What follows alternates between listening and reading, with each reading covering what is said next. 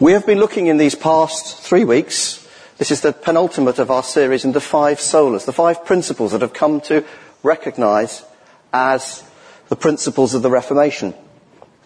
I'll be honest with you, until Richard started this course, I'd not really thought about this in any detail and not really researched it either. However, in my preparations I find that though these 5 principles, that by the way is Luther at the Diet of Worms making his defence before the Holy Roman Empire. In case you wondered, the Diet of Worms is not some curious culinary facility.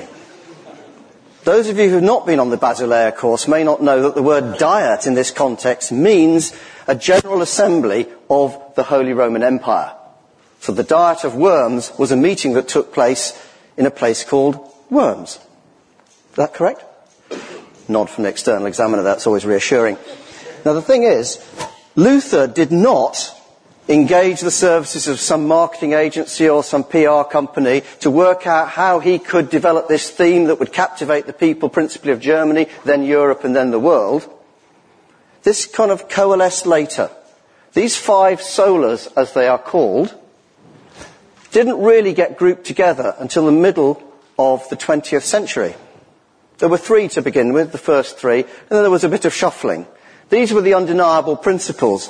But you have to understand, as we learnt in the early weeks from Richard, that Luther wasn't trying to dismantle the Catholic Church or to challenge the Catholic Church to the point of its division. He just wanted them to consider the anomalies he'd discovered in the way they were behaving.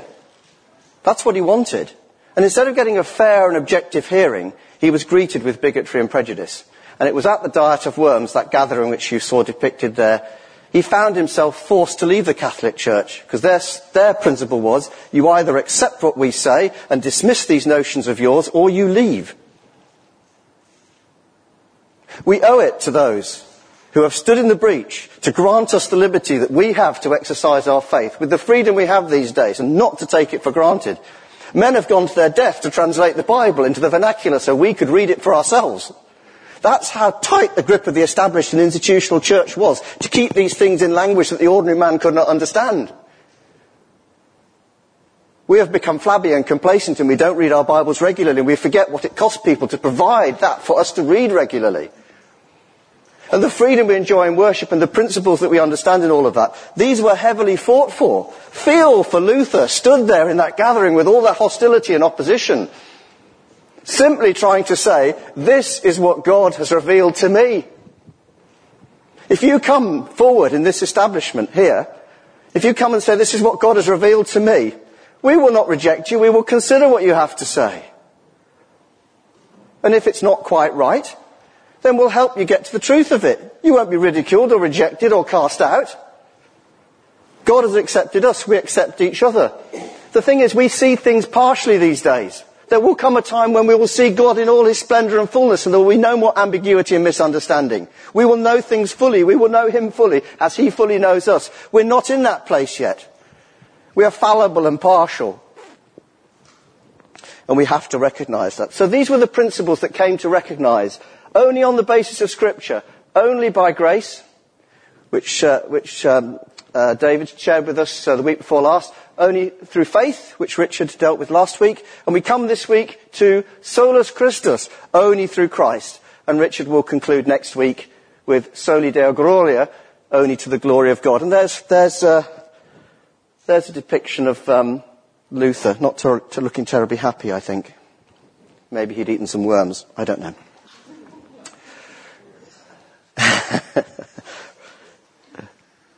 So today, I've put it this way around, through Christ alone. Just it's easier for me to express in those terms. We're now at the foundation amongst these foundational principles, the significance of Christ in our doctrine. Now I am not really qualified to do justice to this. I've been a Christian for 40 years. 40 years. And sometimes I wonder what I've accomplished in that time. Throughout that time, I've known God to be faithful. I have ebbed and flowed. I've done some things that if I had my time again, I would not repeat. But not only has God been faithful, throughout that interval, he has been gracious and forgiving, and he has yearned over my life. He has watched over my life when even I was negligent towards him.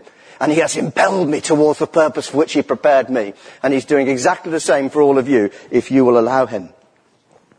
But the significance of Christ in our doctrine, this is the foundation amongst foundations.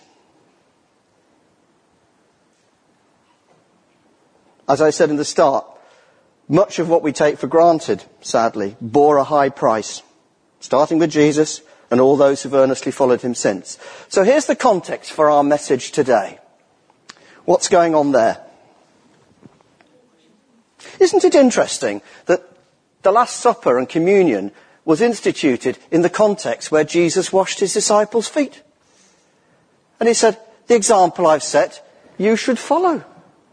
How would you react on a Sunday morning if, in addition to the communion table, there was another little plinth over here with a bowl of warm water and some soap and some towels? Angie's already alerted us that tights are the work of Satan, so we'd probably alert you on that morning, ladies, not to come so attired.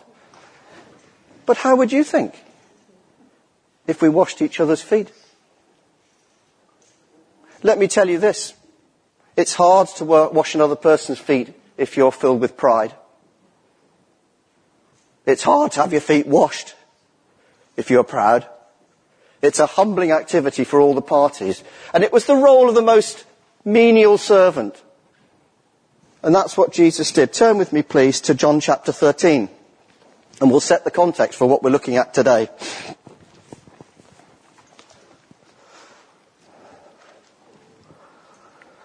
They had gathered in the upper room for the last Passover.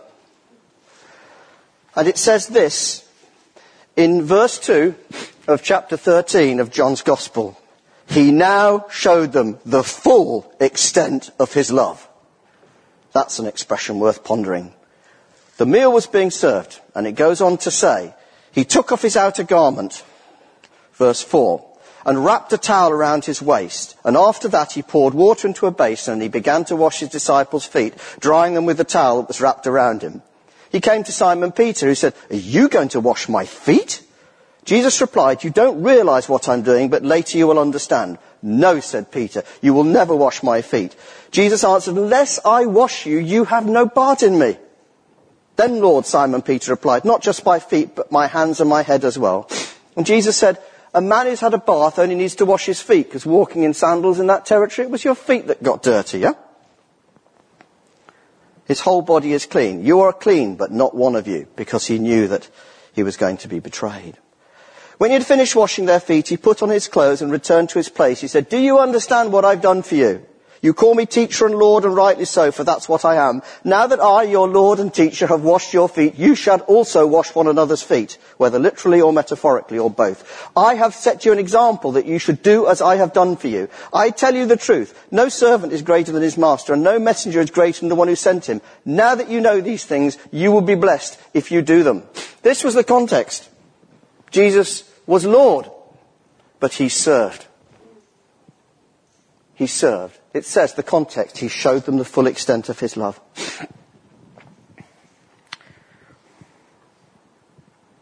Just spool forward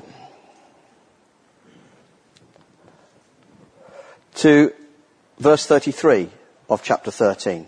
My children, I will be with you only a little longer. You will look for me, and just as I told the Jews, so I tell you now, where I am going, you cannot come.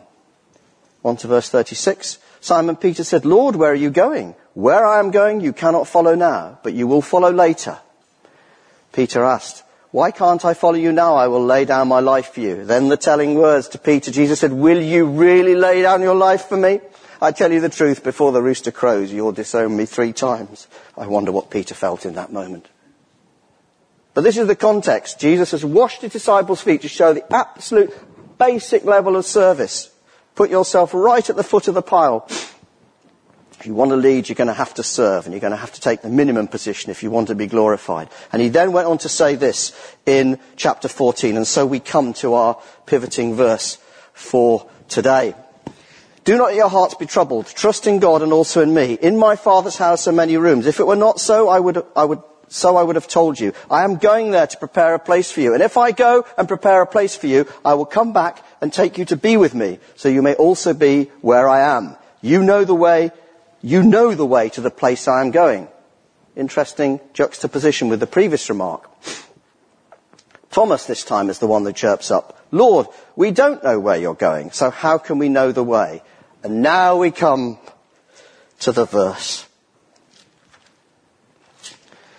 I am the way and the truth and the life. No one comes to the Father except through me.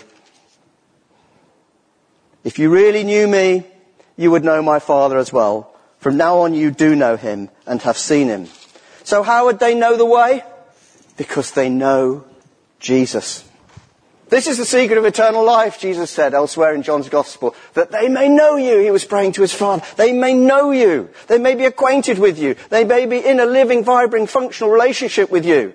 Not knowing about you in a purely intellectual sense, but acquainted with you.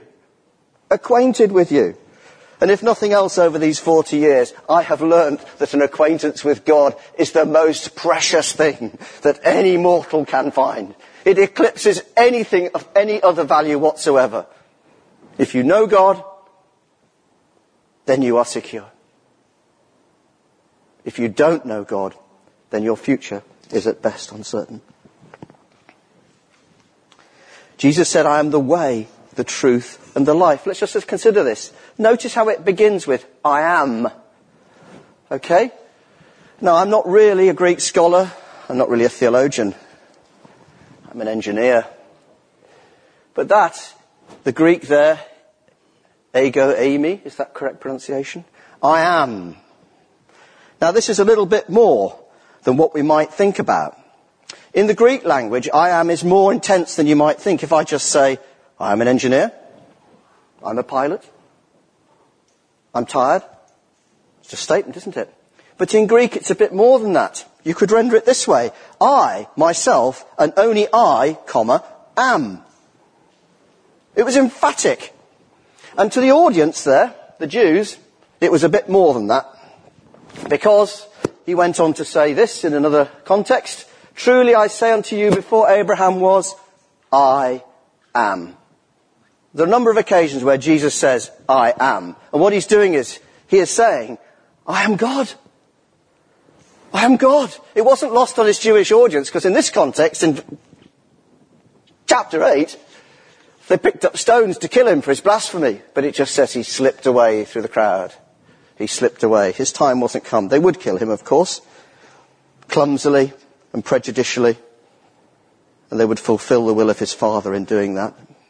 It was brutal, but it had to be that way. When he was asked in the Garden of Gethsemane, when he asked the soldiers in the Gethsemane, who are you searching for? And they said, Jesus of Nazareth. And he said, I am he. And what happened to the disciples when they heard him say that? Somebody louder, please. They fell to the ground. When Jesus declares his deity, it is not a mere statement. It is an utterance of authority. And the soldiers realized it and fell back to the ground. They knew whatever they were doing, they were in a place of authority. He submitted himself to their arrest. He could have just evaporated at that point if he'd wanted, or slipped away like he did before. But he allowed himself to be arrested. He allowed himself to suffer all of that. And as you know the story, he even healed somebody who Peter impetuously attacked. Now then, when Jesus speaks of the way, he is using the definite article, isn't he? I am the way. Not a way, the way. We said through Christ alone is our theme for this morning's lesson. I am the way. No one comes to the Father but by me. That would be an incredible statement if it wasn't true. We explore the options in the Discovery course about who Jesus might have been. Was he a lunatic? Was he a good teacher? Was he this? Was he that? Was he the other? And you come to the conclusion fairly quickly. He either was who he said he was, the great I am, the Son of God, God and man in one entity, Or he was a criminal, an imposter, a con man. But it would have been tricky for a con man to raise people from the dead and to bring sight back to people who'd been blind from birth. That would have been a big call. Plenty of con men around in Jesus' time, but they fell away because they couldn't support what they said. Everything that Jesus said was substantiated.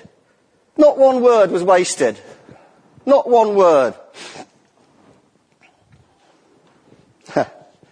I tell my students when they're in the aircraft, what's that button? And they say to me dutifully, it's the PTT. That stands for push to talk. I say to them, it might as well be called the PTMEEL. Push to make everybody else listen. Because when you push that button, only you can talk. If anybody else pushes the button at the same time, nobody can talk.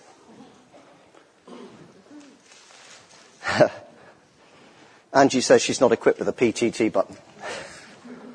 And you're interested, it'll intrigue you, no doubt, those of you who know me well, that I exhort my students, be brief, be concise, be accurate. Listen before you speak, so that you don't subject people to loads of words. Ironic, don't you think? It was Richard who once said, all of us use words, but Peter uses them relentlessly. Not in the air when I'm on the radio. I'm succinct. They have a nickname for me at Humberside Radar. You know, they call me ATIS, the Automatic Terminal Information Service.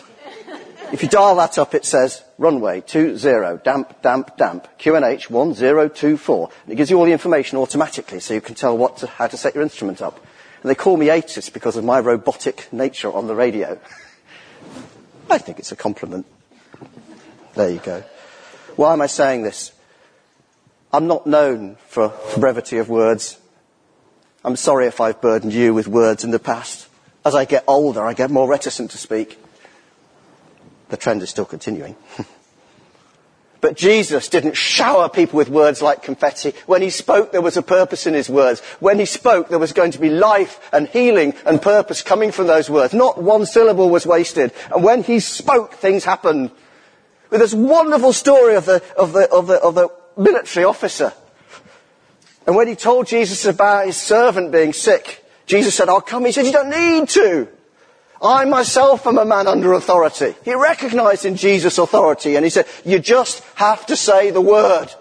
Now, he was a Roman soldier. What was Jesus' response? He turned around to the gathering who were watching to see what would happen. He said, I've not seen faith like this in all Israel. That would have been a bit of an insult, wouldn't it? This Roman has more faith than you Jews. How to win friends and influence people. And it's reported in the scripture that his servant was healed at the very moment that exchange took place. When Jesus speaks, things happen. And that has not changed in 2,000 years. When Jesus speaks over your life, things happen. If you hear and receive his word, things happen.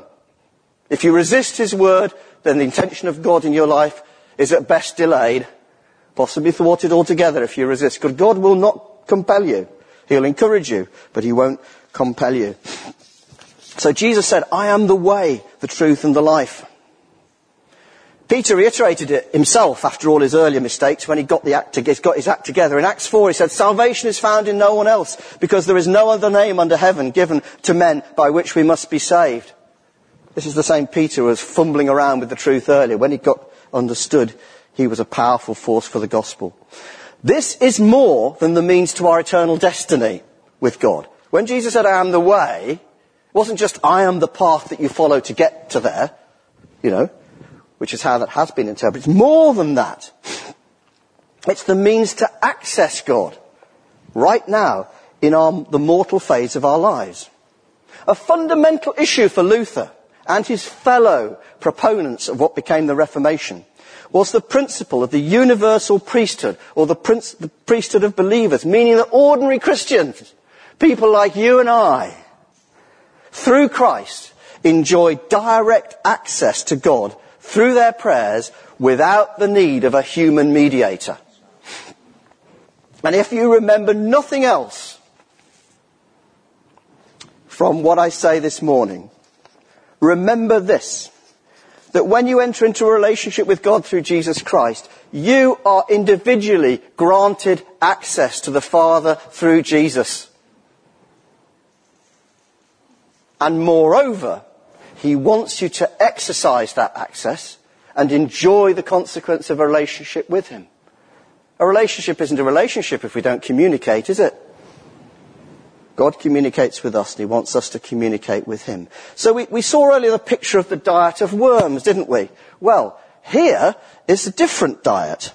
This is the diet of Augsburg. And in 1530, so a little bit later than the diet of worms, about 8 years later, the Holy Roman Emperor Charles V had called on various parties in Germany to explain their religious convictions. He knew there was something rumbling, and he wanted to try and keep the church religiously and politically united. Luther and others had already drafted a statement of their theological views, and that became known as the Articles of Schwabach. That was the year before, in 1529. And they were directed by the Elector John of Saxony in May of 1530 to prepare statements in response to Charles V's invitation. What culminated was this gathering, the Augsburg Confession. And when the time came in June for this to be presented, the Protestant parties, the Protestant princes as they were called, they wanted a public reading of their statement. This was refused. And efforts were made to prevent a public reading of the document altogether, including holding the meeting in the little chapel at the Episcopal Palace. It is a criminal thing when a church or a religious institution seeks to stifle the liberty of the Word of God for its own ends. Whether it's traditional, Richard said to us in the first week, we have Scripture, we have tradition, we have reason, and we have experience. But the three categories, second, third and fourth, are subordinated colossally to the first one. Scripture is immutable. The other things are subjective and can take us hither and thither. So, Charles V, he tried to stop them having a public reading and gave them a small meeting room. But a certain Christian Bayer, who you can see stood up in the middle there in front of that awning, he was the one who delivered this. Luther, by the way, wasn't allowed to be present because as of the diet of worms, he'd been excommunicated. So he had influence over the proceedings, but he wasn't allowed to be present. Crazy, isn't it? It took him 2 hours to read out the Augsburg Confession, and it was so distinct that every word could be heard outside, so the general public heard it nonetheless. Neither the Latin or German text. He read it in German, by the way. He was asked to read it in Latin, but he read it in German. Like I said at the start, that we have the Bible to read in our own language is a privilege, not an entitlement. Neither the original Latin or German texts exist, but the 28 articles within the Augsburg Confession contain 21 theses, so they're positive statements, we believe this, and 7 what they call antitheses, negative statements, so that these are abuses we've corrected, these are things that we don't do for these reasons. And number 21 is, Scripture sets before us Christ alone as mediator, atoning sacrifice, high priest and intercessor. The context was the Roman Catholic Church promulgated the view that the saints were there as intermediaries. They would help you. They would, add impetus to your prayers. You'd pray to the saint and the saint would deliver it to God with their little bit added in. Luther and his colleagues said that was wrong. Scripture sets before us Christ as the atoning sacrifice, high priest and intercessor, the one who is in between. We pray directly to God, and Jesus Christ is the mechanism for that. So he's not just the way by which we can come to an eternity with God, he is the way by which we can communicate. That was one of the most precious things he gave to us. You have known me, therefore you know the Father. And if you know me and therefore you know the Father, then you have discovered eternal life. That is the immutable principle.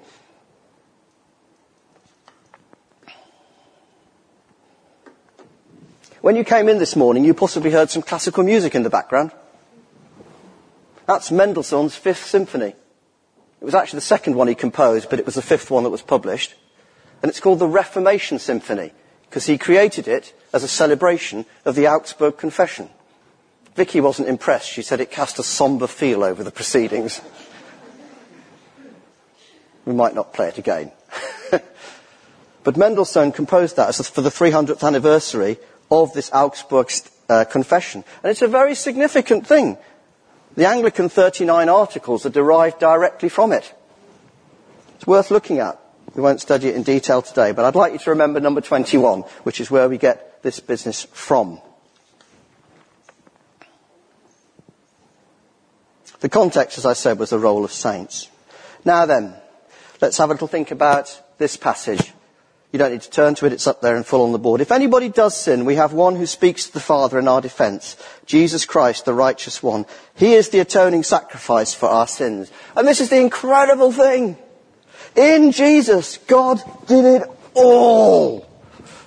He came to earth in human form, so he can rightly say he empathises with every human feeling, every vicissitude of human life. He can empathise.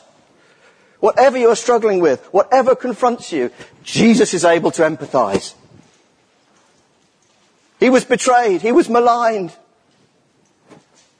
He suffered. He knew sorrow. He knew joy.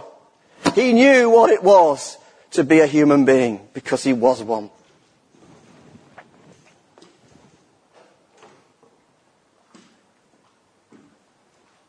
And so, this principle, I'm going to give you a complex word now. I think it's pronounced sacerdotalism, or sacerdotalism, sacerdotalism. There you go. Certainly a dotalism, that's for sure. It stems from the Aaronic priesthood in the Old Testament, and it's the notion that a priest sits there between us and God. A human priest, right? That existed in the Old Testament days for the people of Israel. Jesus superseded it. He is the one who speaks to the Father in our defence. And my goodness, it's jolly fortunate for us that he does. I wouldn't fancy my chances if he didn't. Don't know about you, Sean.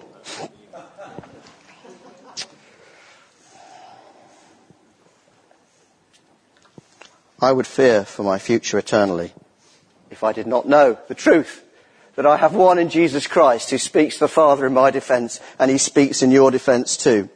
Not just for the sins of which you're conscious, not for the things you've done wrong that you know about, or the things that you should have done that you haven't done, that you know about, but everything else. All sin.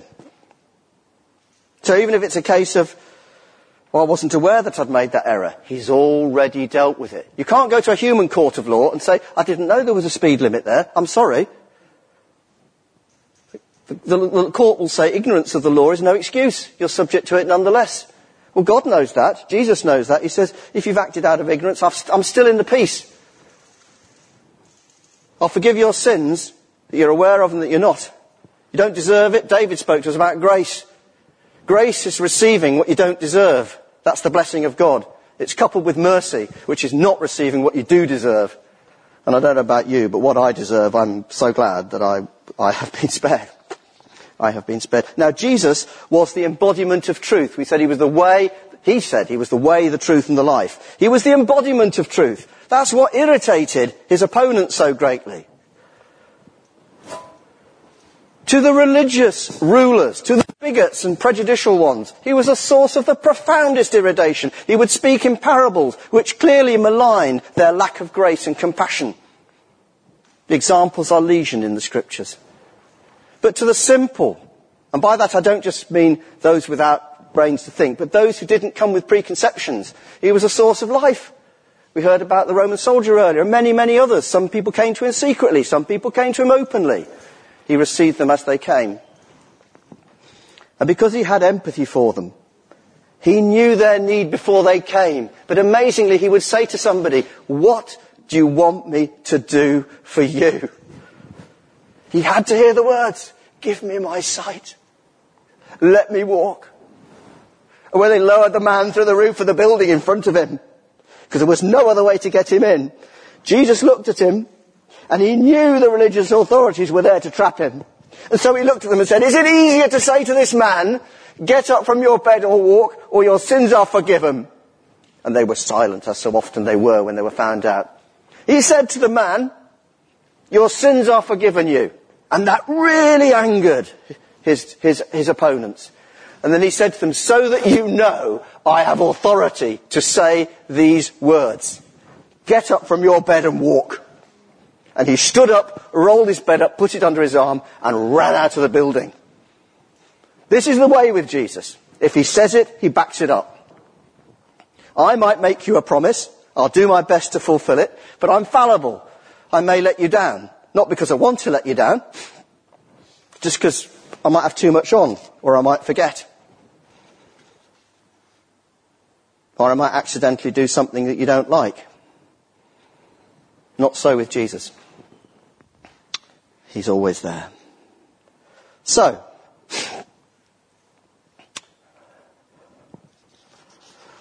he came to set us free.